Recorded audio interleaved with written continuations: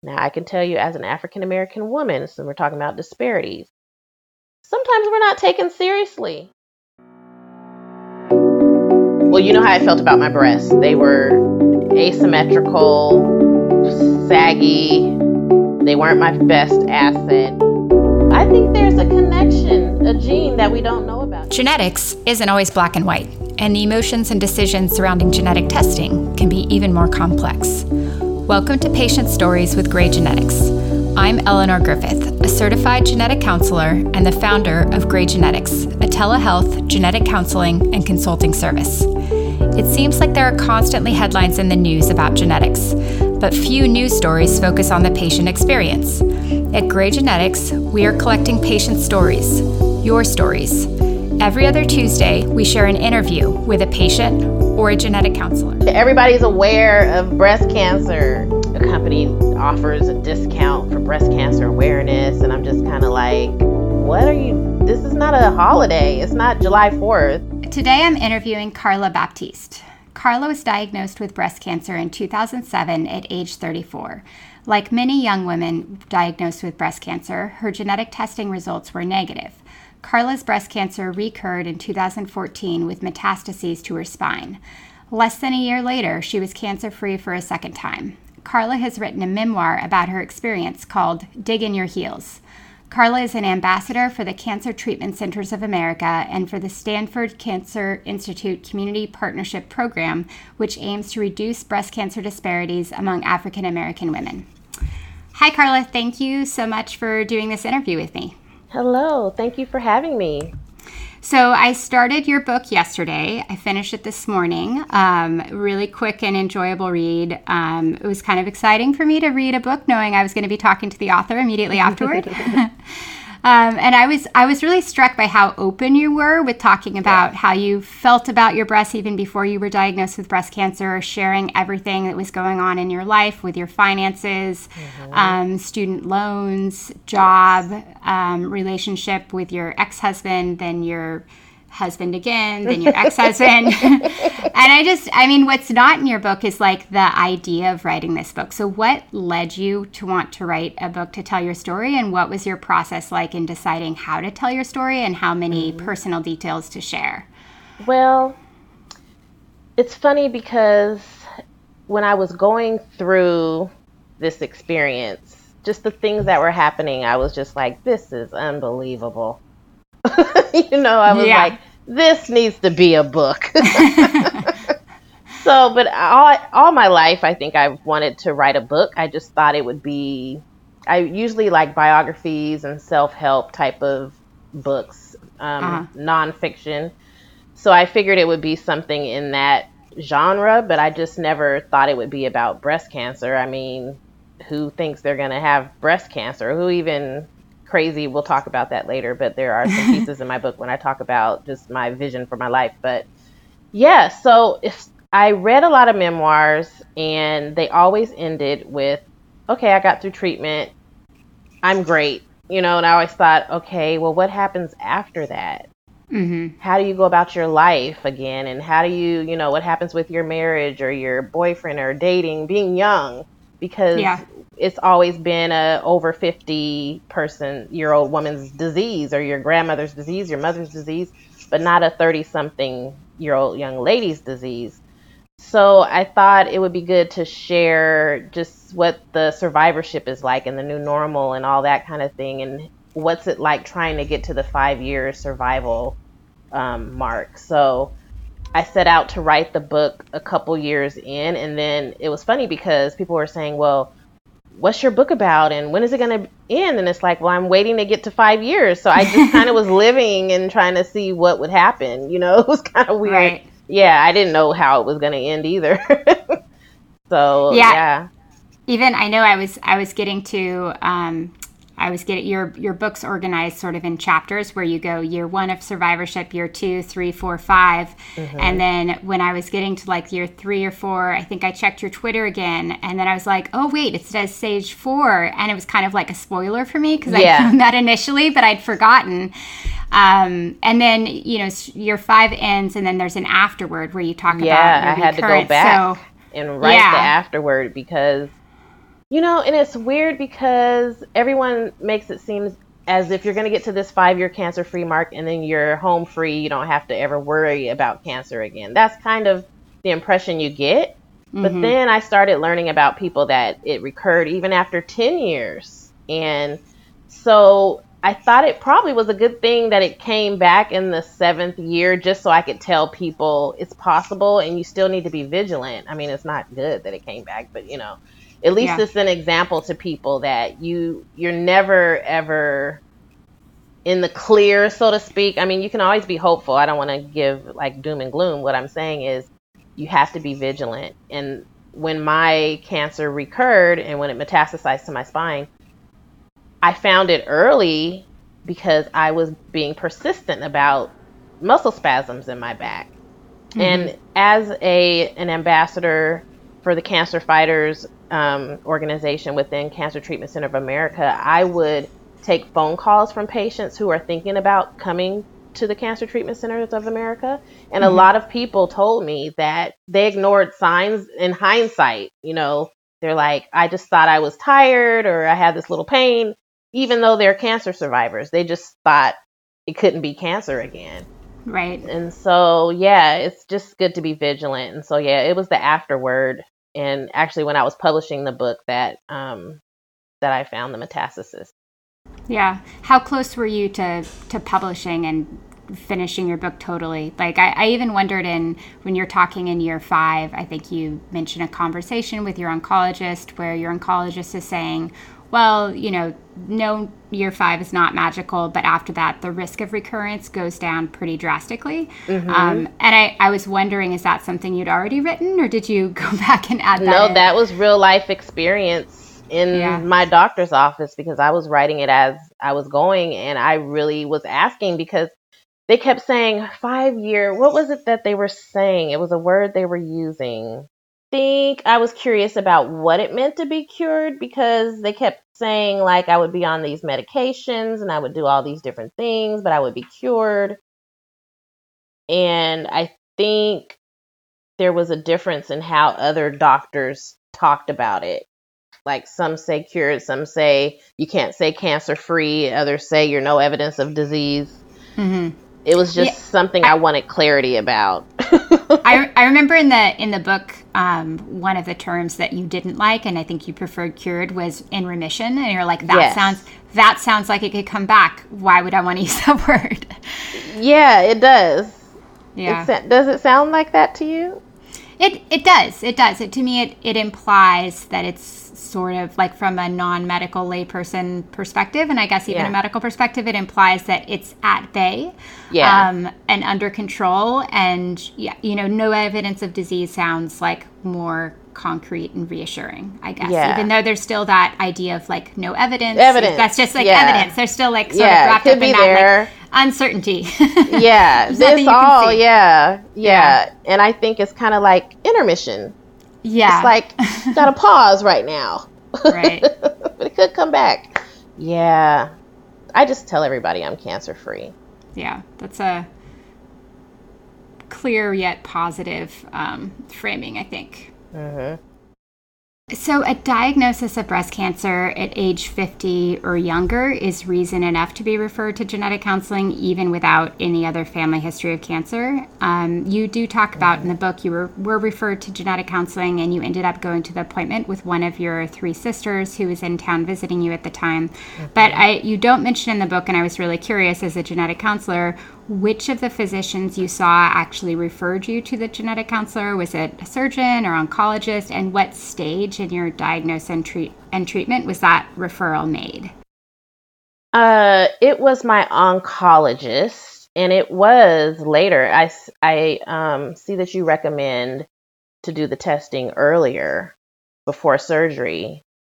Yeah, because I mean, generally that's like the genetic counselor perspective is like we really like when a breast surgeon refers a patient immediately before surgery, because if we do find a mutation, depends a bit on the gene, but especially let's say a mutation in a BRCA gene, that would just provide some clarity that probably a double mastectomy is definitely what makes more sense, just another data point to kind of think about cancer risk going forward. Yes, and I didn't have the gene, but what I would have liked to have known is if I had known I had 14 out of 24 of my lymph nodes that were involved, I would have opted to have a double mastectomy. But I didn't know that at the time. I thought it was stage 2. So, yeah, when they initially diagnosed me, they said it seems like it's stage 2. Right. But then with the mastectomy and the lymph node dissection, it turned out that it was actually stage 3A. Yeah. So, yeah, those are some things I would have done differently. And yes, I understand if you did have a genetic mutation, and if it was BRCA2, right, is the one with the ovarian risk? Well, BRCA1 and BRCA2, yeah, both associated with an increased risk for ovarian cancer as well as breast cancer. Yeah. So if you're going to go under the knife and the anesthesia and all of that, it's probably a good idea to do it less often, do it early testing than you would just do one surgery. Yeah. Yeah.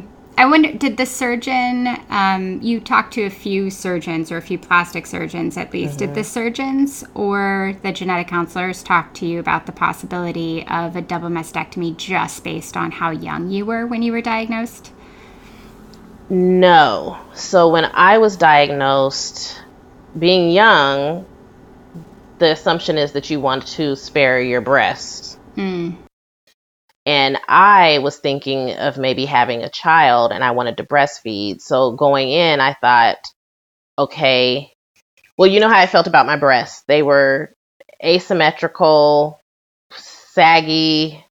They weren't my best asset. And so I thought if I do a lumpectomy, it's just going to make matters worse.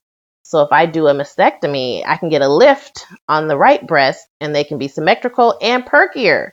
Right. So then I was going to get the mastectomy. So, but only on the one side because I wanted to still try to breastfeed.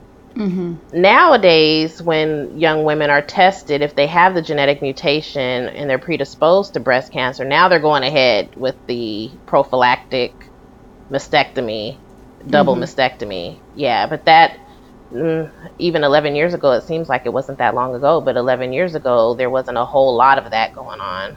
Right. And that I don't think you mentioned that specifically in the book, but you do talk about, at different points, like thinking about having children, and that makes a lot of sense, just wanting to hold off specifically for breastfeeding too. Yep. So what was your experience with genetic counseling like? I know different times I talk to patients who've had like wonderful experiences with genetic counseling, and others have had awful experiences, and others have barely memorable experiences, like full range. Yeah. So I'm really curious, like in the book, it's a pretty brief mention, but it does make it in there. So I know you remember it at least. But yeah, what were your impressions of it? And do you think it would have been more or less helpful if you'd been referred for that conversation at a different stage in your diagnosis and treatment? I actually think the timing was perfect for me because at the time that I was diagnosed, I just felt like there were so many appointments and it was just so overwhelming that I don't know if I would have even understood everything. And then it was really nice that they recommended that I bring a family member with me because that helped out a lot for filling in gaps and just hearing the information, someone else having another set of ears. So that was good. And we sat down, my sister and I, with the genetic counselor. You've got to go and give the blood first, and then they sit you down and talk to you about the results, knowing that it was just random. And she gave me like 1 in however many million chance of you getting breast cancer. That was a relief because I do have 3 sisters and no brothers. We're all girls. So, of course, when I got breast cancer so young, they were all concerned about what their risk was. Right. So, but we still don't know because, You still share 50% of your DNA with them. Yeah. And how many, it's a pretty low percentage of people that are genetically linked, right? With their breast cancer is genetically Yeah, it's like genetic. when we know that there's a mutation, and there's a lot of evidence with a specific gene that there's an increased risk. It's sort of like looking at it one side. When you have someone with a positive result, often we look at the family history and it kind of neatly fits together. But then you take it from the other side as someone who's actually diagnosed with breast cancer in her 30s, and sometimes it's just negative and we just don't have a good answer. And it doesn't mean that there aren't genetic factors. It just means it's not necessarily wrapped up in one gene that really has a really big impact that we understand. Mm-hmm.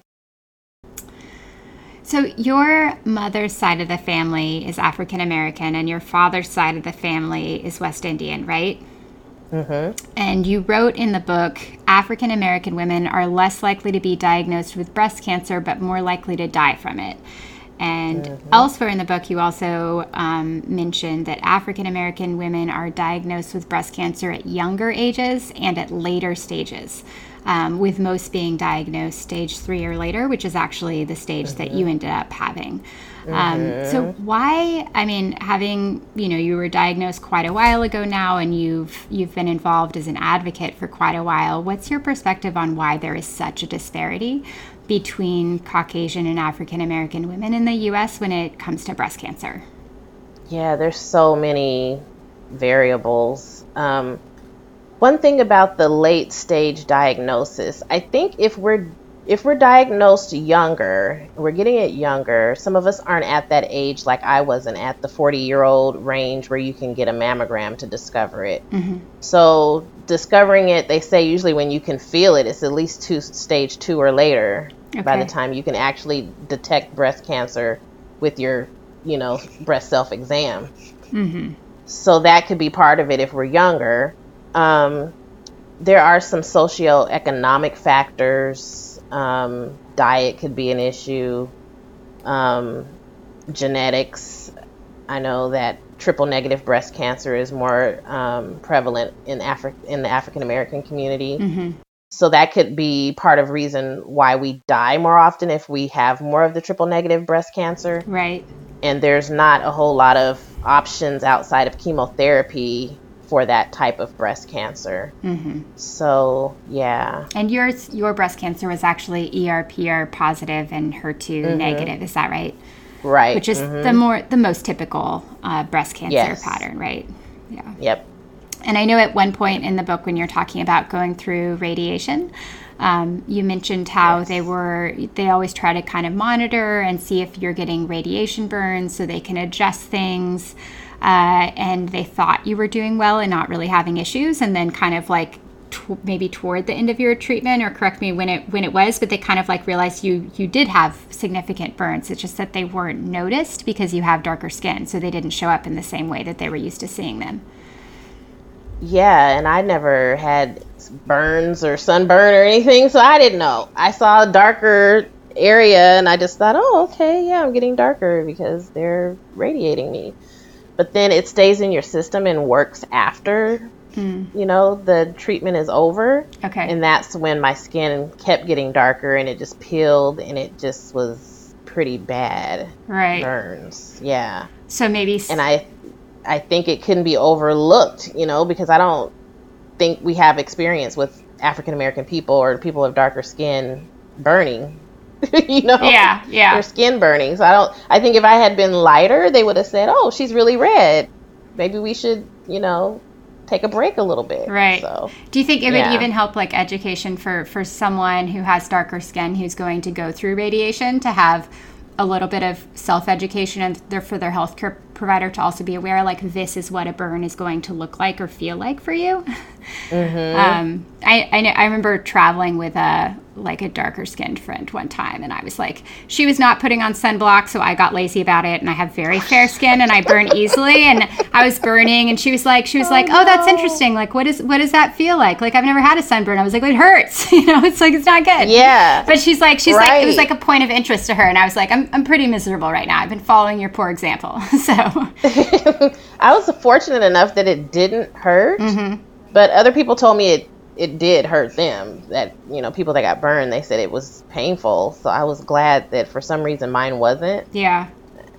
I don't know if it's because of the surgery and maybe numbness from having had the surgery, but yeah, they were pretty bad burns. Was there anything else similar to that where you felt like the care was just slightly off because they weren't as used to? I'm not sure with the breast surgery or the reconstruction. I'm not sure if there's any other issues where that comes up or affects like the cosmetics or just like certain assumptions where it's just really like where they're kind of, like in medicine in general, we think it's like based around like the white male, but then when it comes to breast cancer, I think like the default is the Caucasian woman. Yeah, it was so funny. This is funny because I have a Caucasian friend and we were together at a breast cancer walk in Houston with Sisters Network, which is an African American breast cancer organization.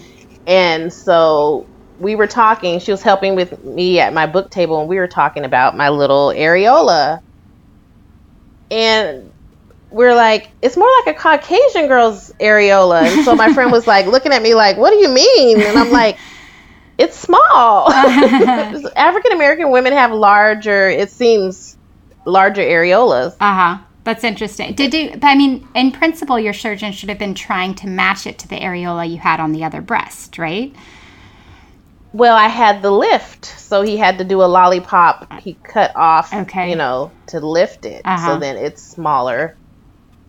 But that was one thing we talked about, and it was like, I wonder if there's any truth to that. Like, it always seemed, I don't know, I seem like there's, maybe because of the coloration, I don't know.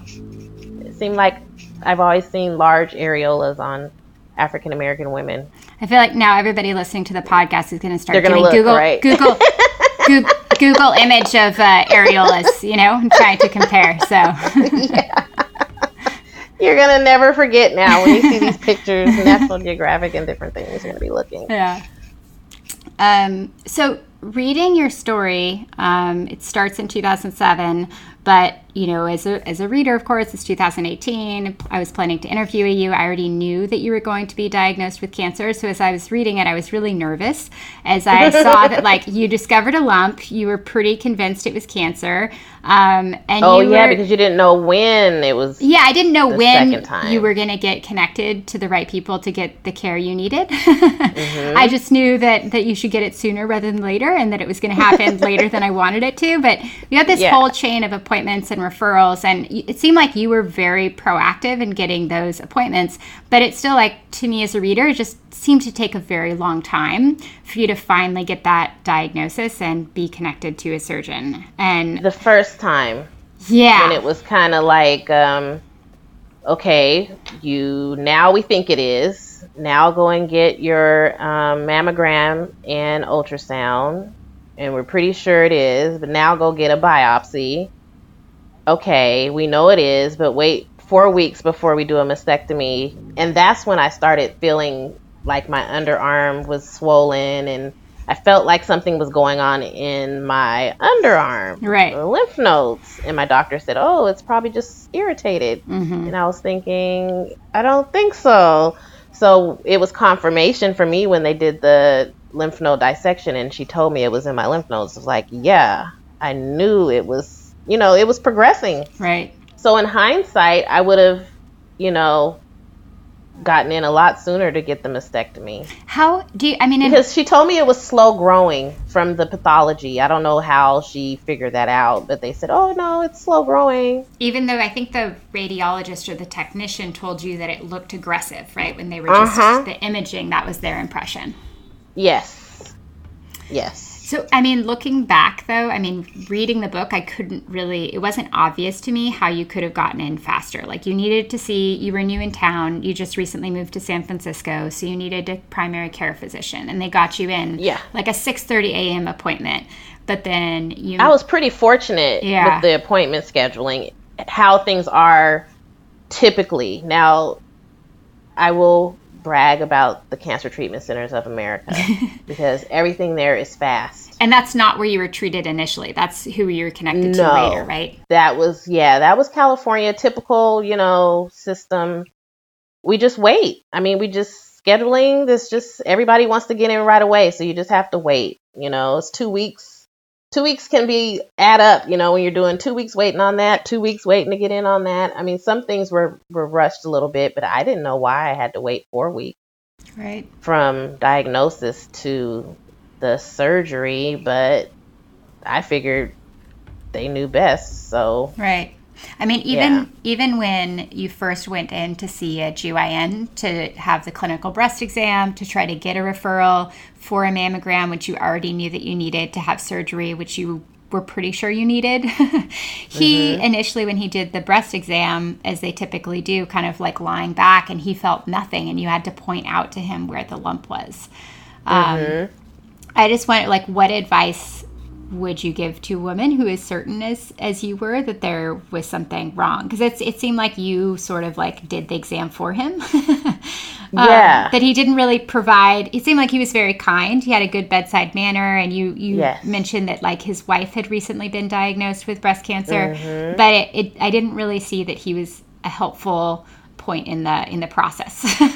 Not finding it the clinical way, because when I found my lump, it was because of a rash, and I went to put cortisone cream on it. And so that was kind of like pushing against the breast, like the side of the breast, not doing like rolling your fingers over, because when they actually took out the tumor, it was discus shaped. So it was flat and it felt like muscle. So you could miss it. Right. So that's probably how I missed it. But thank God for this rash. So then when I felt something there, I squeezed and thought, oh my God, what is this?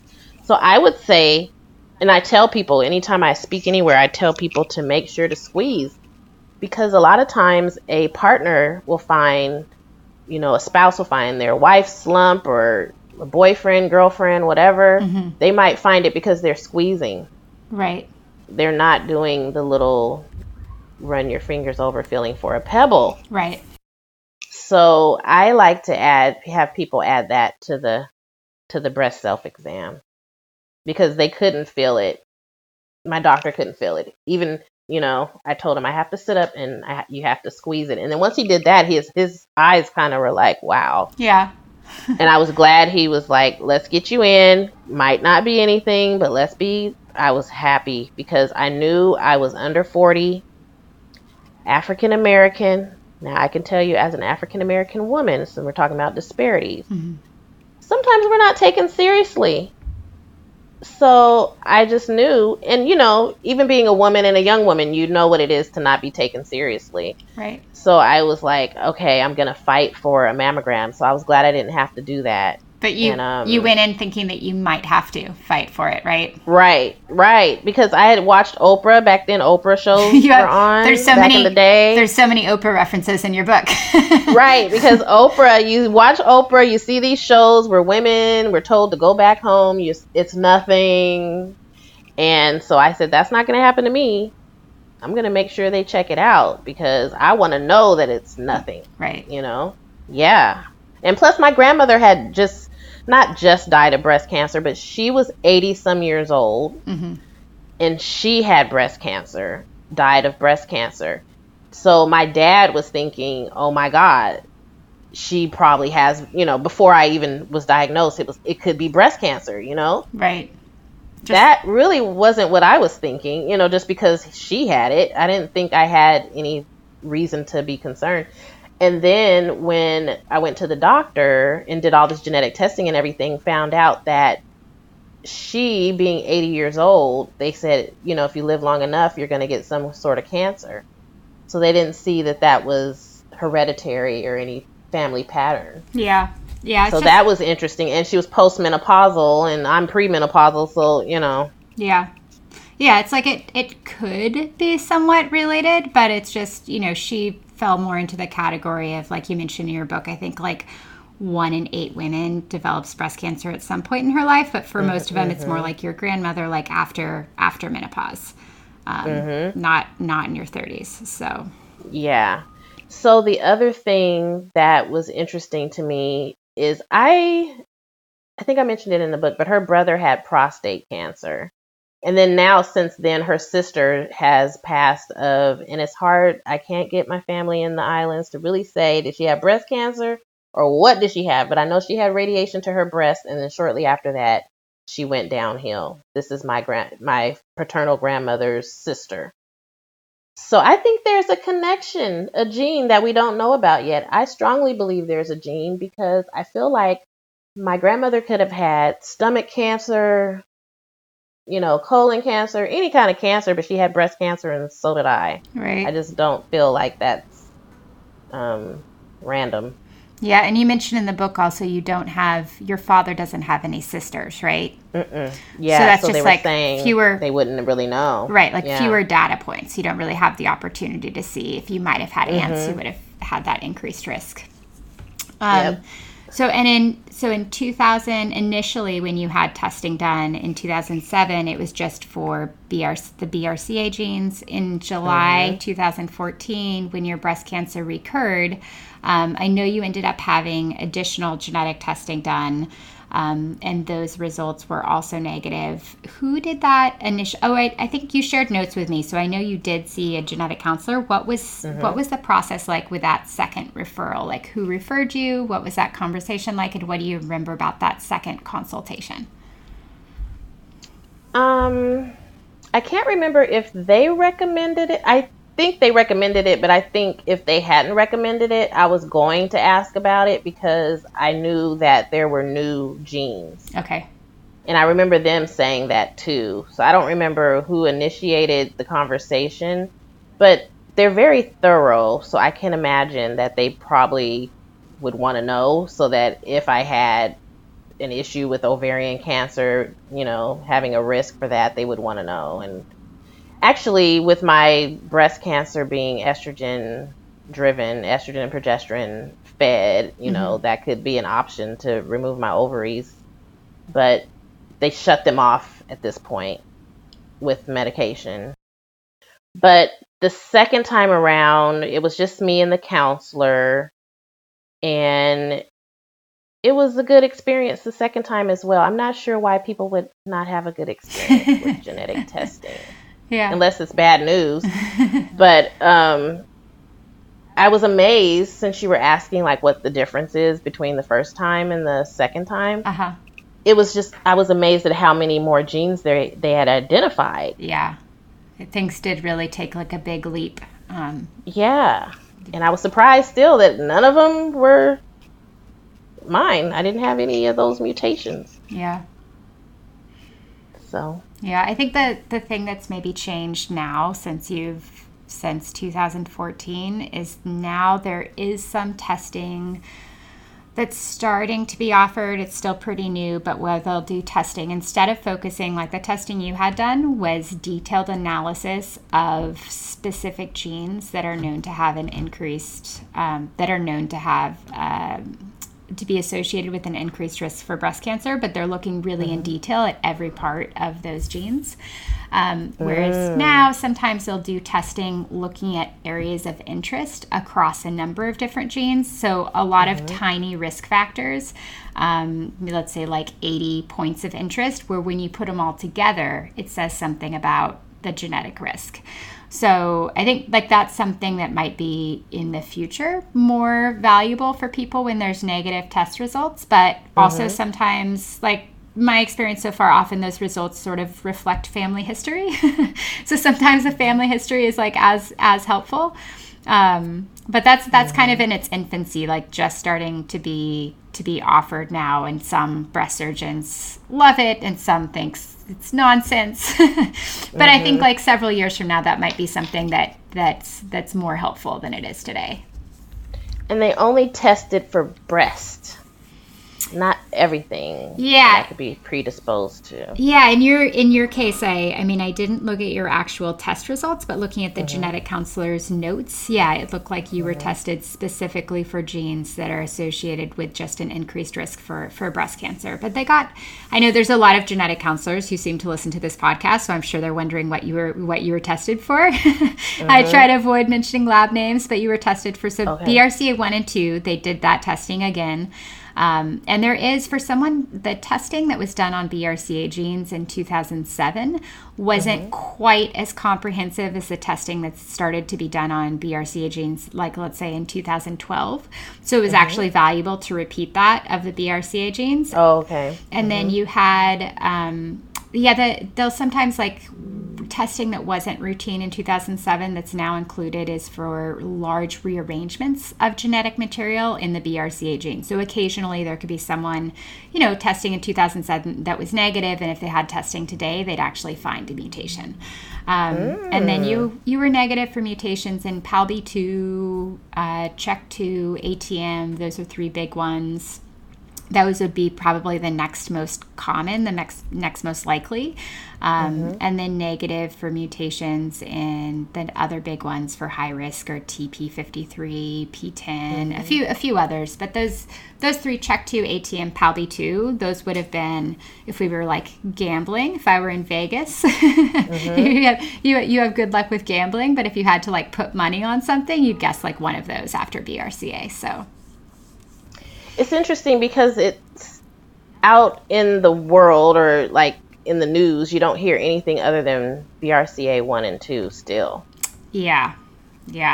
It's funny because even for breast cancer awareness, so usually we put out a podcast every other week for October, making a push to put out one episode every week focused on breast cancer. But I was actually wanting to include an interview with someone who had a mutation in a non-BRCA gene, just to kind of help raise awareness.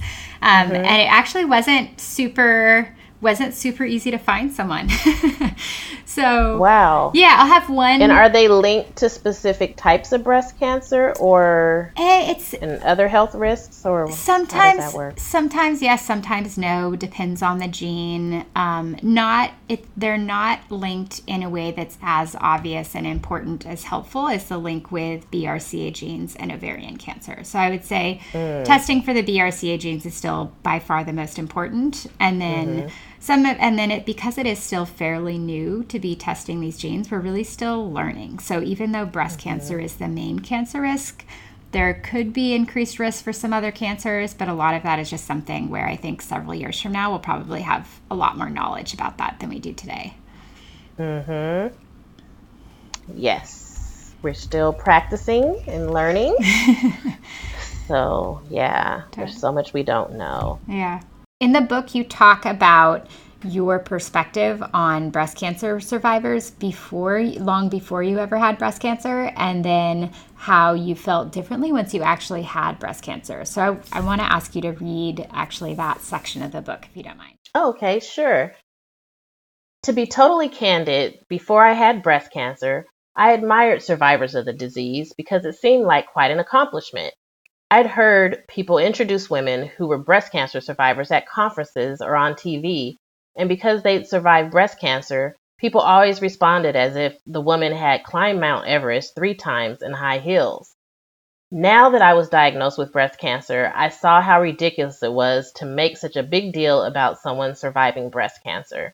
If you survive breast cancer, it is not because of anything that you've done. It's by the grace of God. How do you feel when Breast Cancer Awareness Month comes around in October, and what do you see that you like, that you find is really helpful, and what just kind of makes you cringe, that you wish would go away or was handled differently? Yeah. Well, I always feel kind of helpless when people come to me and they're in need, or, I know they could use a ride or, money or different things, because I refer them places and I don't know if they're always getting help. So that's one unfortunate thing. So I see a lot of races. I think I talked about in the book that I just felt like walks and races just weren't my thing, because I feel like we have awareness now. Everybody's aware of breast cancer. Yeah. There's still a lot of fear. I feel like we just need to talk more about prevention and early detection and things like that. But as far as all the loads and loads and loads of money we're raising, on one hand, I feel like there are other cancers out there. I do have friends that have colon cancer and leukemia, different kinds of cancers. And I've heard from people that are like, I want to raise money for this, or I'm looking for a donation from this organization for this. And they say, well, you have the wrong type of cancer. And that just breaks my heart. Yeah. I wish that we could spread the love around, honestly. I mean, I was diagnosed around September, October. So for me, being October, it was like perfect timing for me because everywhere you look, there was some kind of TV show about breast cancer. There was magazine articles. It was just the time where I could just suck everything in. But it's gotten really bad. There's a commercial here that a company offers a discount for breast cancer awareness. And I'm just kind of like, this is not a holiday. It's not July 4th. Right. A better way to do it would be to donate a portion of your sales to an organization or something that's going to help people going through breast cancer or research or something. But just to get people in the door, it seemed they were doing this special. Like a marketing thing that's sort of gimmicky without benefiting research at all. And then, I don't know, there's a documentary, and I haven't watched it. Maybe I'll watch it this October. And it might be called Pink Washing, but it just talks about all of the pink things that are out there for sale and where does the money go and all these different things. So I'm kind of skeptical about some of this stuff, but I'm glad that people are paying attention. That little excerpt that you read, that is really how I felt back in the day. I remember seeing people that it was just like, wow, she's amazing. She survived cancer. It's like, okay, but when you're in the nitty gritty of it, yeah. And you see people that you feel like they've done everything and they pass away, then you're like, wow, that's crazy. Like I'm here and I'm doing well, but I don't take it for granted at all. Yeah. I just feel like I'm here another day and make the most out of it. But it's humbling. It should be very humbling. It's a humbling experience. You're not in control. Yeah. Yeah, I know there's, I think, like mixed feelings in the survivor community and outside of it about like all of the war metaphors around cancer. We're like fighting cancer, beating cancer, you're going to beat it, you're strong. And then it's a battle. Yeah. And I mean, in your case, like you met the 5-year survivor mark and then it recurred and like now you're cancer free. But like you talk about in the book, a friend, or I think maybe it was like a friend of a friend who you went through part of your chemo or radiation with and had like colon cancer in her 30s and died from colon cancer. And it's like, it's not like she just like didn't fight hard enough, Yeah. She really had a lot of faith and, she just was really a strong Christian woman and she was praying and she felt like the Lord was going to heal her. And she died and it just was sad, to see. And I've had a few friends. I just feel like something's up with the cancer rate. They say it hasn't increased, but I'm going to do some research. I think amongst our generation, younger generations, I don't remember my mom having this many friends that had cancer. And I'm not just saying people that I've met from, going through cancer. People that I've gone to school with, people, my sister's friends. I've got so many people that I know that are battling cancer. Yeah. And I did say battle. I do feel that it is a battle. I do feel like you do have a part in it. I don't think you can be negative and just eat junk all day and, win this battle. It's a battle, and it is, a battle of the mind as well, keeping yourself strong, not being depressed and defeated. I think you can be mentally defeated, emotionally defeated by a cancer diagnosis. So I do feel like that. But one thing that I don't say is cancerversary. Oh, I have never heard that before. People will say, I'm celebrating my cancerversary, meaning 1 year out or 2 years out, whatever. It's your anniversary of surviving. It's the word itself makes me think it's an anniversary of diagnosis.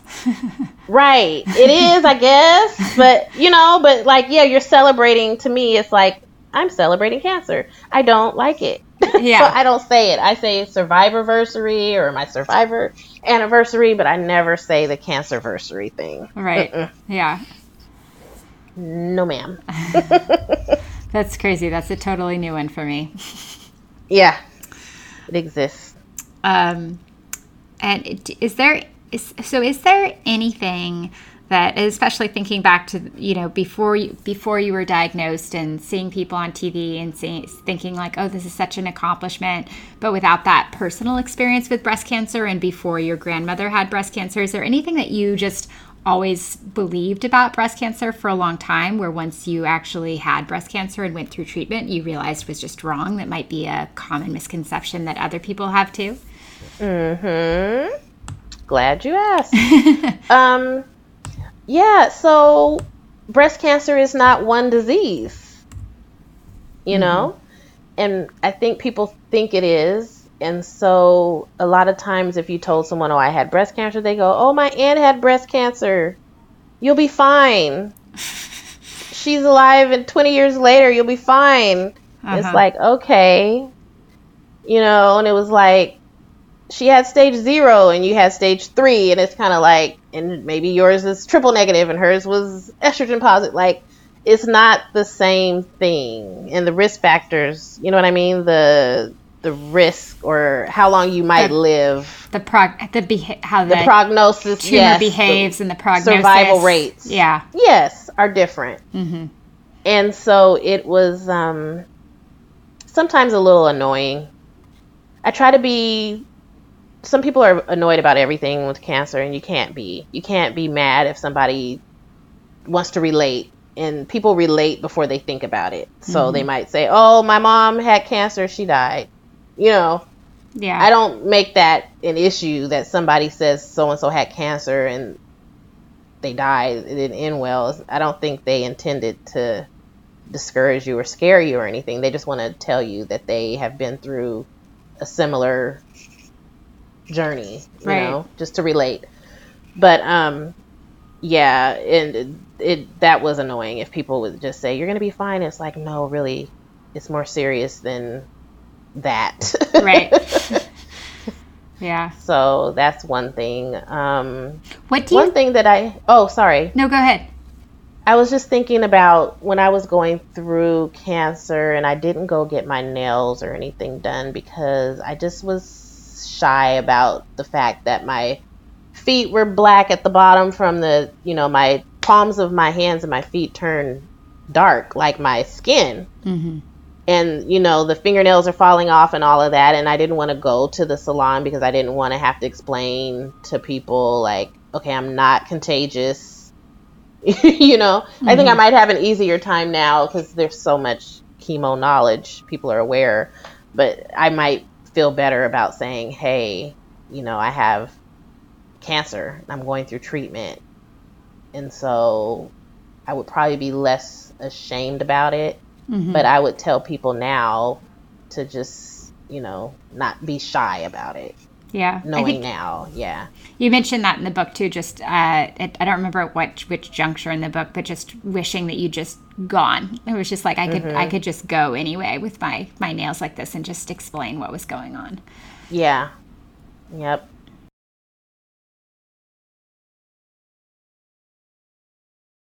Hearing your experience of, it's not helpful and kind of annoying when people say, oh, my mother, someone had that and like died, and equally unhelpful or differently unhelpful to say you're going to be fine. What do you think, what is a good thing for someone to say? What were the things that people said to you that where it was actually helpful? Because I think a lot of the time people just don't know what to say. Like they want to say something, but they don't know what they can say that won't be the wrong thing. Yeah. I struggle with that too, even having gone through it, because everyone's so different. You don't want to be too optimistic because they're like, what are you talking about? Even me, I can be, people can perceive me as being too positive, but I think to encourage them that you're there for them if they need anything, that you're thinking of them, praying for them, Cards, I would say don't distance yourself from them, because I think some people think, oh, they have so much going on, I don't want to bother them. But at least just try, like, to reach out. And I guess if they don't reach back, or if they don't answer or whatever, then you'll know they didn't want to be bothered, but at least make an effort. Mm-hmm. Yeah. I remember at some point, maybe it was after your surgery, where you mentioned you were just getting so many cards and flowers, and it was just really encouraging, just like how many people had. It was. And I don't know if, like, was it anything they wrote in the cards that was, oh yeah. Strangers, just everyone. It was so nice. Yeah, like friends of friends and colleagues of people you knew, right? Yeah. People that just heard about it and were like, I want to, send her some love. Yeah. Something special they wrote. A lot of times when people told me that I was tough and I could get through it, I mean, that was encouraging. Mm-hmm. And, because sometimes you don't think that you're tough, but, to hear other people cheer you on is good. I mean, I always felt pretty positive, but I know people who aren't, and I know they need a little extra encouragement that they are strong, Yeah. And to just know that you've been through, I mean, everyone's had something to deal with in life, some sort of stress. I mean, at some point in your life after teenage years, mm-hmm. life happens. So you've had to deal with some sort of stress or grief or something. And just know that we are tough. Human beings are tough. Yeah. We can get through a lot. So the mind is so powerful. And that's why I say it is a battle, because I feel like you have to make an effort to keep negativity out of your mind. At what point did you start receiving care through the Cancer Treatment Centers of America and become an ambassador for them? Mm-hmm. I know you've been really happy there, or happy with the care there, kind of see it as ideal. And then I'm interested to know, like, when did you become involved with a Stanford Cancer Institute Community Partnership Program? That's a mouthful. Before I read your book, I was kind of assuming, I just saw Stanford Cancer and I was kind of assuming that you'd been a patient there. And then I read your book and I was like, oh, not at all. So how did you kind of get connected with both of those organizations, and what does it mean to be an ambassador with those organizations? Okay, so I was living in the San Francisco Bay Area, and I was treated at John Muir Hospital in Diablo Valley Oncology. And I went to a Susan G. Komen brunch, a cancer survivor brunch, and I met a lady by the name of Pamela Ratliff. And she is over the community partnership program at Stanford. We kept in touch, and she said that she was starting a program where she would take survivors and turn them into ambassadors, where you go out into the community and you educate people about the disparities and how they can prevent breast cancer and all that kind of thing. Mm-hmm. So that's how I got involved with Stanford, because she was part of Stanford, and Dr. Rhodes was the director over the community partnership program. Okay. And is that talking to... And they were... Do you go to community? Oh, go ahead. Do you go to community centers, or where? Wherever we can go. And then she would have an annual event. Okay. And we would help her with that. A really big African-American breast cancer and African-Americans event. She has every Memorial Day weekend, I think, is the time frame that she does it. Mm-hmm. And she always gets a really, really good turnout. And they're mostly people, every year it seems like different people, not return visitors, but so she's really reaching a lot of people in the Bay Area there.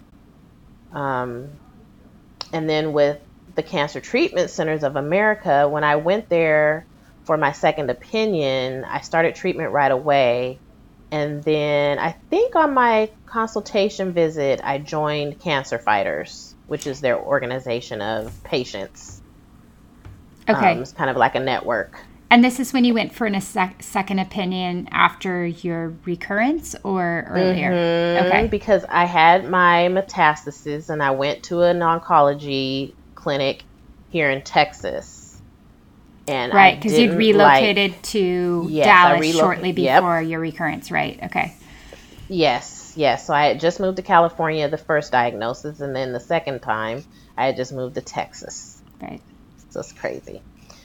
But I didn't like what they said about, they recommended the same medication, but they said that diet, I could eat whatever I want, which I know is not true.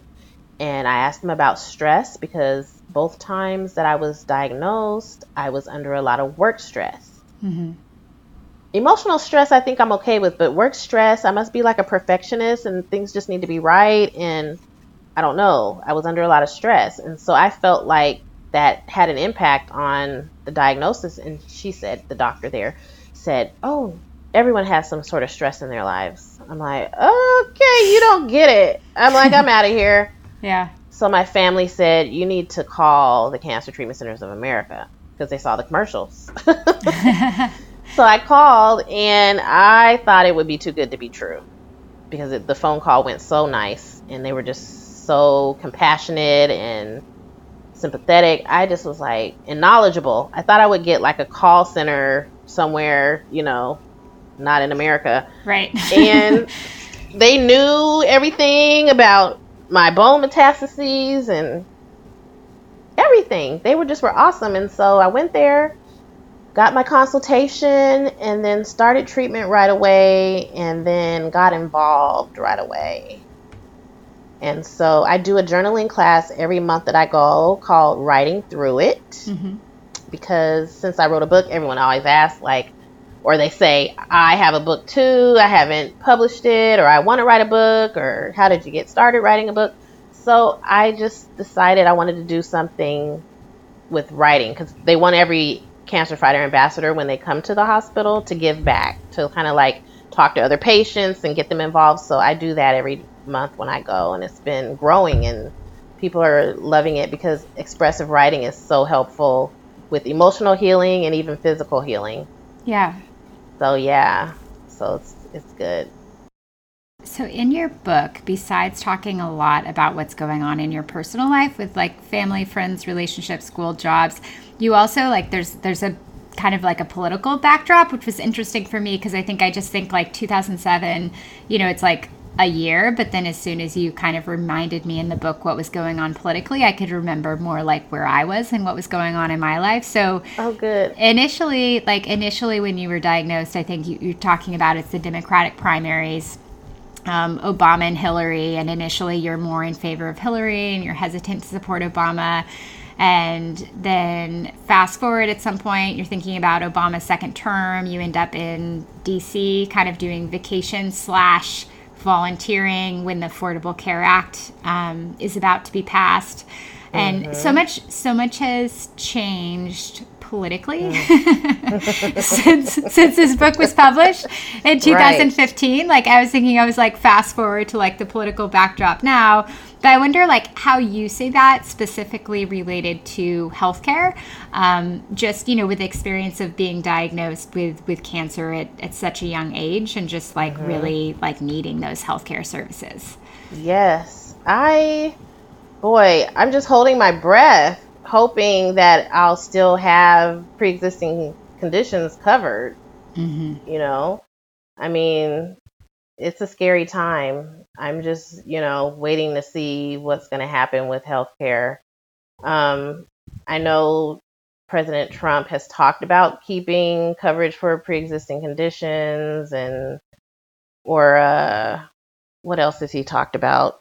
Keeping, I don't know. He's saying he's going to keep some parts of it, not others, but it's not even feasible, really. He says a lot of stuff. Yeah.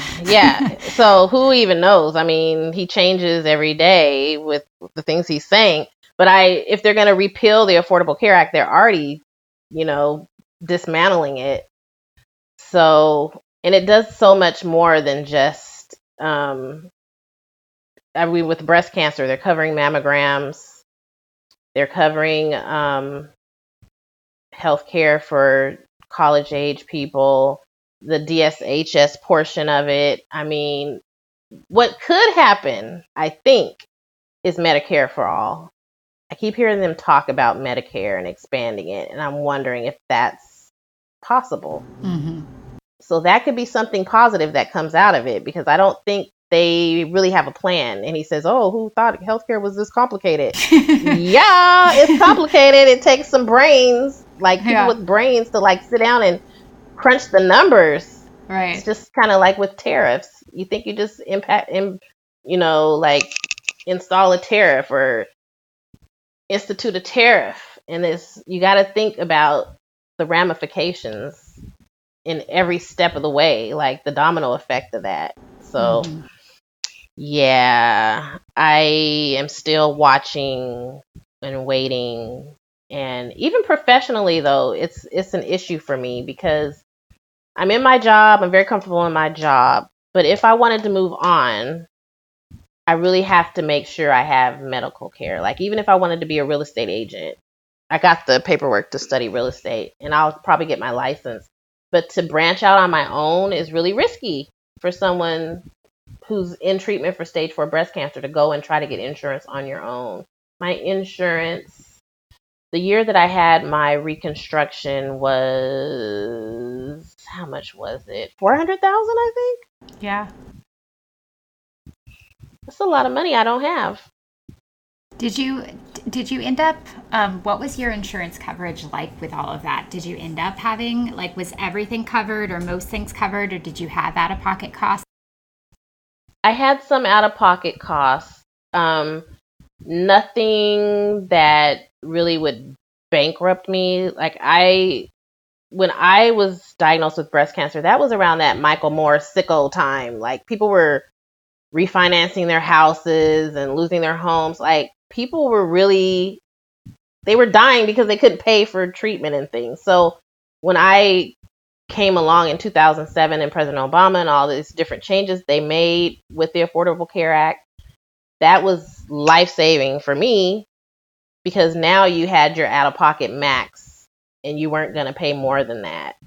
So that part of it's been good, and I have good insurance with my company, but some people aren't as fortunate. And so I do want to see a day when everyone is covered with healthcare. And I know the Affordable Care Act was an ideal because a lot of people didn't want to have to pay a tax because they don't have insurance. Mm-hmm. But I understand that it was required in order to get everyone in the system so that they could pay for people like me that have more healthcare expenses than the average person. Yeah. Who knew that healthcare was so complicated? Right. Certainly not our president. So I know I really enjoyed reading your book. I think it's something that a lot of people going through breast cancer could find encouragement from, but also if they have a friend going through breast cancer, especially diagnosed at a young age, kind of provides a little bit of glimpse, like definitely helped me to have like a little bit more understanding of what it might be like. Like you said, it's like a lot of the time, most of the time, this is something that people are dealing with at a later stage in life, and the issues are just very different. So where can people buy your book? I know Amazon, Barnes & Noble, and Google Books, right? As well as your website. But what's the best place for them to buy your book? Is it your website? Is that the ideal place for them to go? Well, if they want a signed copy, my website is the best place. Okay. If they don't, then Amazon, Barnes & Noble. Sometimes they could just look online, and it could be, I know I'm in some smaller bookstores and things too, so just wherever books are sold. But if you want a signed copy, diginyourheels.com is where you would want to go. Okay. Yep. I like that my signed copy arrived with I noticed as I was reading through, you'd like written in the margins of like, here's the genetic testing section. I was like, oh. Yeah. Here's your section. Yeah, here's my section. I was like, oh. And then then I wanted to flip back to the genetic testing section, so that actually was helpful. But I was like, wow, I was surprised to see that. Yeah, because I wanted to make sure if you couldn't read it all, that you at least read that section. Yeah. About my genetic testing. Yeah. No, I read it all. Totally enjoyed it. Yeah, and so you said, how did you decide to be so candid? Yeah. Yeah. So I read a book one time, and a lady was very, very candid. It was more about her childhood growing up and abuse and things. And I was like, oh, this is too much. I really don't want to know all of this. My book hopefully did not do that to you, but I did share. I'm sure it was quite like surprising, unexpected, and things like that. I shared a lot of my story because I felt like there's probably someone going through breast cancer in a bad relationship, and they need to understand that it's not healthy, and that they need to just push forward, move forward, and take care of themselves first. Right. And then for some men, I feel like, or partners that aren't supportive, or they have someone going through it, they can read it and they can understand what they need to not do. Yeah. So they can learn how to be a good support, right? A counterexample? Yes. Yeah. Yeah.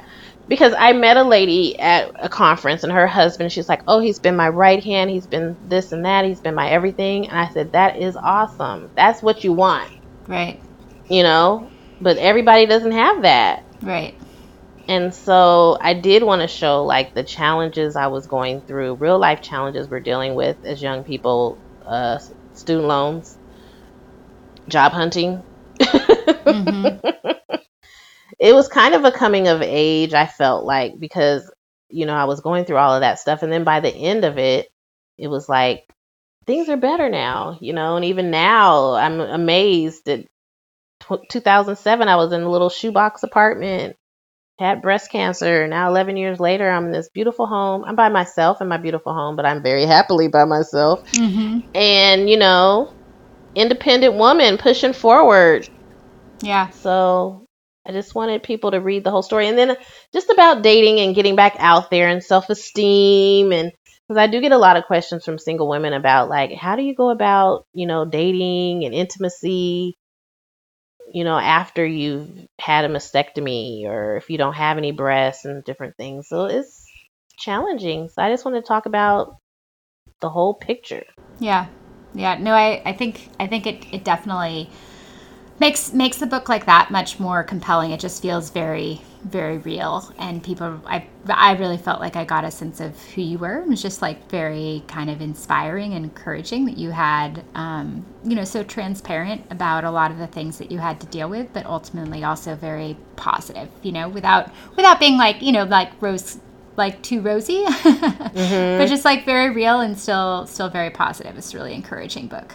Yeah, and I wanted people to understand why I thought like I did. So I did the whole spiritual things. It's like everybody's going to have that. God, okay, what's up? Yeah. You know, and then just reminiscing about living in Paris because I was like, wow, that was so awesome. Living there, you know, like, was that the highlight of my life? Right. At the time. And then the political thing, I just felt like in a book, if you're looking back over time period, what else was going on in the world, right? You know, and I was really concerned about that because I had a stake in whether or not I would have health care. You know, it was like that was an important issue close to my heart. So I appreciate you reading the book. Totally. And having me on your podcast. If you'd like to share your story, send an email to podcast@graygenetics.com. Gray Genetics provides genetic counseling services to patients throughout the U.S. and the world using secure, HIPAA-compliant video conferencing. To book an appointment, visit graygenetics.com. If you enjoy listening to patient stories, please take 2 seconds to rate us on iTunes and consider taking 30 more seconds to leave us a review on iTunes. Those ratings and reviews really do help us to reach more people and to share your stories with a broader audience. You can also easily share any of our episodes through social media. You can find Gray Genetics on Twitter, Instagram, Facebook, and LinkedIn. The information contained in this podcast does not constitute medical advice and is also not a substitute for genetic counseling. Neither Gray Genetics nor any of its guests makes any representation or warranty as to the accuracy or completeness of the statements or any information contained in this podcast.